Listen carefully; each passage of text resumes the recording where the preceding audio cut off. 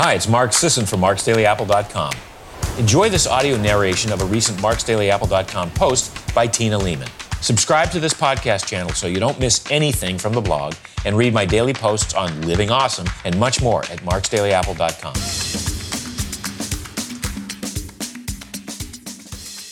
Intermittent fasting for women. What we know now. The blank slate hypothesis has fallen. Everyone comes into this world imbued with attributes, characteristics, and predilections that are uniquely theirs. We're all humans, but we're a diverse bunch, and that makes it interesting. And though it also makes giving cookie-cutter health advice impossible, I just take that as an opportunity to stand out from the crowd and provide actionable advice that genuinely helps real people. A perfect example is biological sex. Anyone who's lived with the opposite sex, been married, or had kids of different sexes knows that males and females are different, on average. There's a ton of overlap, don't get me wrong. We all need fat, protein, and carbohydrates. We all have the same requirements for sustenance and wellness. We all breathe oxygen, get stronger and fitter when we work out, use the same neurotransmitters, and produce the same hormones. The biological basics are identical. It's the details that differ and matter. Take fasting. Men and women both need to enter a fasted state in order to burn body fat. This should go without saying, but regularly undergoing periods where you're not inserting calories into your mouth is an absolute requirement for weight loss and basic health, no matter your sex. These periods are called fasted states, and they begin as soon as you stop processing the energy from your meal. An intermittent fast is an extended period of not eating done for the express purpose of weight loss and other health benefits. By definition, a fast is a hormetic stressor, a stressful input, no food, that in the right dose triggers an adaptive response that makes us stronger and healthier. Fasting triggers NRF2, the hormetic pathway, also triggered by other hormetic stressors like exercise, polyphenols, and radiation. NRF2 initiates a series of defensive and adaptive mechanisms that help you respond to the stress and buttress your body against future stressors. But with too large a dose, a hormetic stressor can become a plain old stressor, one that overwhelms our defenses and harms us. Making matters more complicated, the size of a hormetic dose is relative. What's hormetic for me might be stressful for you. Many different variables affect how much of a hormetic stressor a person can tolerate. With fasting, perhaps the most important variable to consider is your biological sex. This really does make intuitive sense. Biology cares about your fertility. Can you reproduce? Can you produce healthy offspring that survive to do the same? These things come first. And from that perspective, a woman's situation is more precarious than a man's. You have a finite number of eggs, or chances. Men have an almost infinite supply of sperm. When you're preparing to get pregnant, your body needs extra nutrients to build up a reserve and prime the pump. When you are pregnant, the growing baby needs a reliable and constant stream of nutrients for almost a year. After a man gets someone pregnant, his biological involvement with the growing baby is done. What or when he eats has no impact on the survival of the growing baby. After you've given birth, the growing baby needs breast milk. To make that milk requires additional calories and extra doses of specific nutrients. Modern technology allows us to skip nursing and go straight to the bottle, but your body doesn't know that. It all points to women being more finely attuned to calorie deficits. For example, women's level of ghrelin, the hunger hormone, are quicker to rise after meals. This isn't just relevant for parents or parents-to-be. Even if you're not interested in getting pregnant and having kids, or you have children and aren't planning on any more, the ability to do so is strongly connected to your health. Reproductive health is health. As far as your body is concerned, having kids is the primary goal, and you need to be ready to do it as long as you're able. Where does fasting come in? Fasting is simulated starvation. Amidst the most critical juncture in the reproductive process, even a single skipped meal can register as trouble. The problem with intermittent fasting is that it's not just a one-time thing. It's a regular occurrence. Depending on the schedule you follow, you might fast every day, every other day, or once or twice a week. To the mostly unconscious body whose primary concern is your fertility, that can be alarming. What does this mean for women interested in intermittent fasting? Unfortunately, there aren't many studies examining this question in women. There are a few, and I'll get to those, but first let's look at some animal studies. In male rats. No matter the duration or degree of nutritional stress, a male rat's brain chemistry responds with similar changes.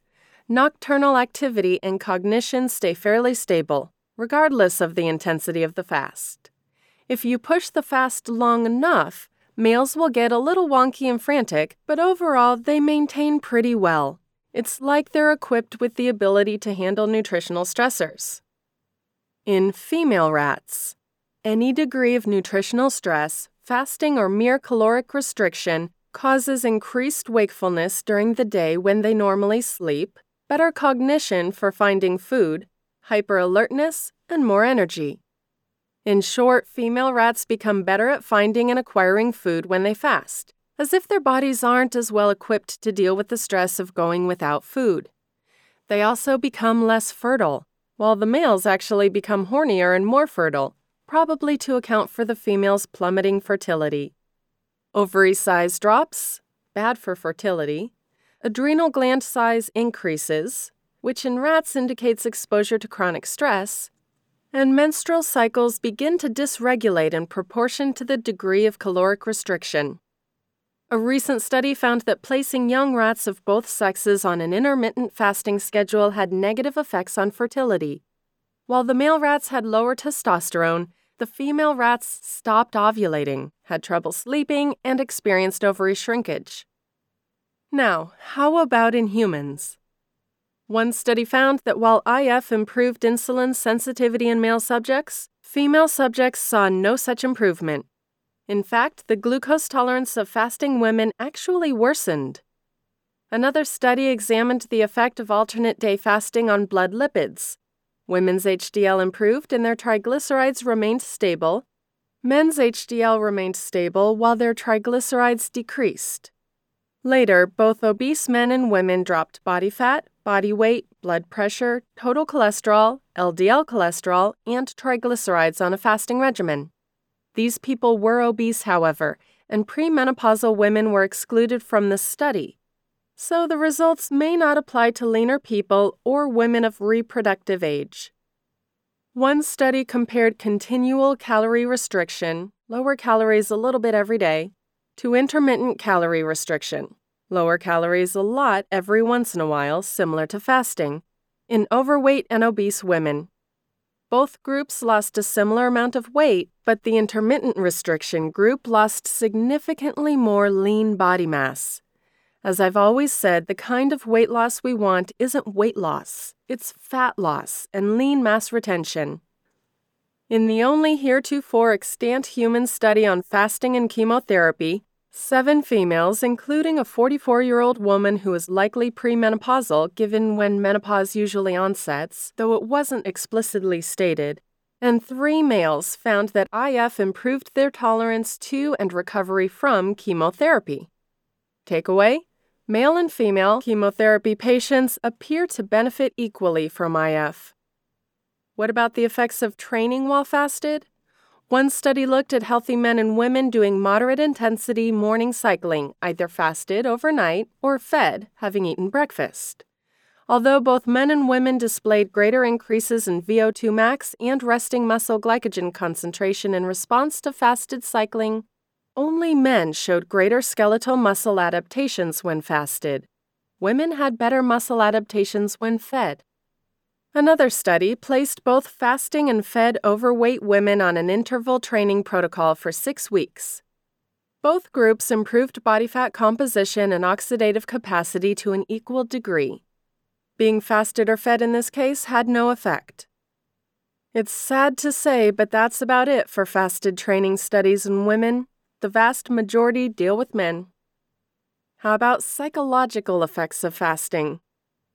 In women, a 2-day fast shifted nervous system activity towards sympathetic dominance. Even though their cognitive function was unaffected, they were stressed out. In men, a 2-day fast shifted nervous system in the other direction, toward parasympathetic dominance. They were well-rested and relaxed. Their blood pressure dropped. Their cognitive performance improved. How about autophagy? One of the main benefits of intermittent fasting, after all, is an increase in autophagy, the process by which our body clears out cellular debris and repairs damaged cellular structures like mitochondria. A decrease in autophagy is usually linked to increased aging. An increase in autophagy tends to stave off the ravages of aging. Fasting-induced autophagy is usually a good thing. One of the most commonly cited papers in the intermittent fasting literature shows how short-term fasting induces profound neuronal autophagy. Only that might not be true for both sexes. Another study shows how while male neurons respond to starvation as we'd expect, by undergoing autophagy, female neurons respond by resisting autophagy. Less autophagy isn't necessarily a bad thing. Certain diseases take advantage of the autophagy process, turning it against us by clearing out and killing healthy cells. And women tend to be less vulnerable to these diseases. But if you're a woman aiming for autophagy, fasting may not be as reliable an induction method. As it stands right now, I'd be inclined to agree that premenopausal and perhaps perimenopausal women are more likely to have poor or at least different experiences with intermittent fasting, at least as a weight loss tool. That said, it appears to be a potentially gender-neutral therapeutic tool for chemotherapy, cancer, and age-related neurodegeneration patients.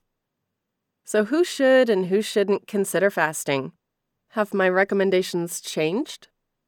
If you haven't satisfied the usual IF prereqs like being fat-adapted, getting good and sufficient sleep, minimizing or mitigating stress, and exercising well, not too much, not too little, you should not fast.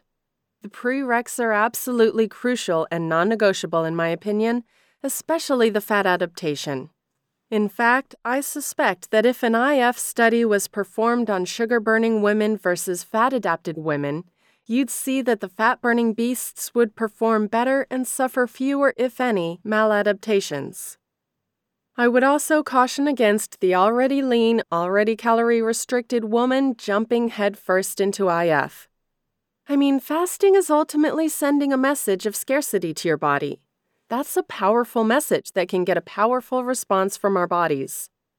If you're already lean, which, depending on the degree of leanness, arguably sends a message of scarcity, and restricting calories, which definitely sends a message of scarcity, the response to fasting can be a little too powerful. I'd also say that daily fasts, a la 16 and 8 hours or even 14 and 10, run the risk of becoming chronic stressors and should be approached with caution by women.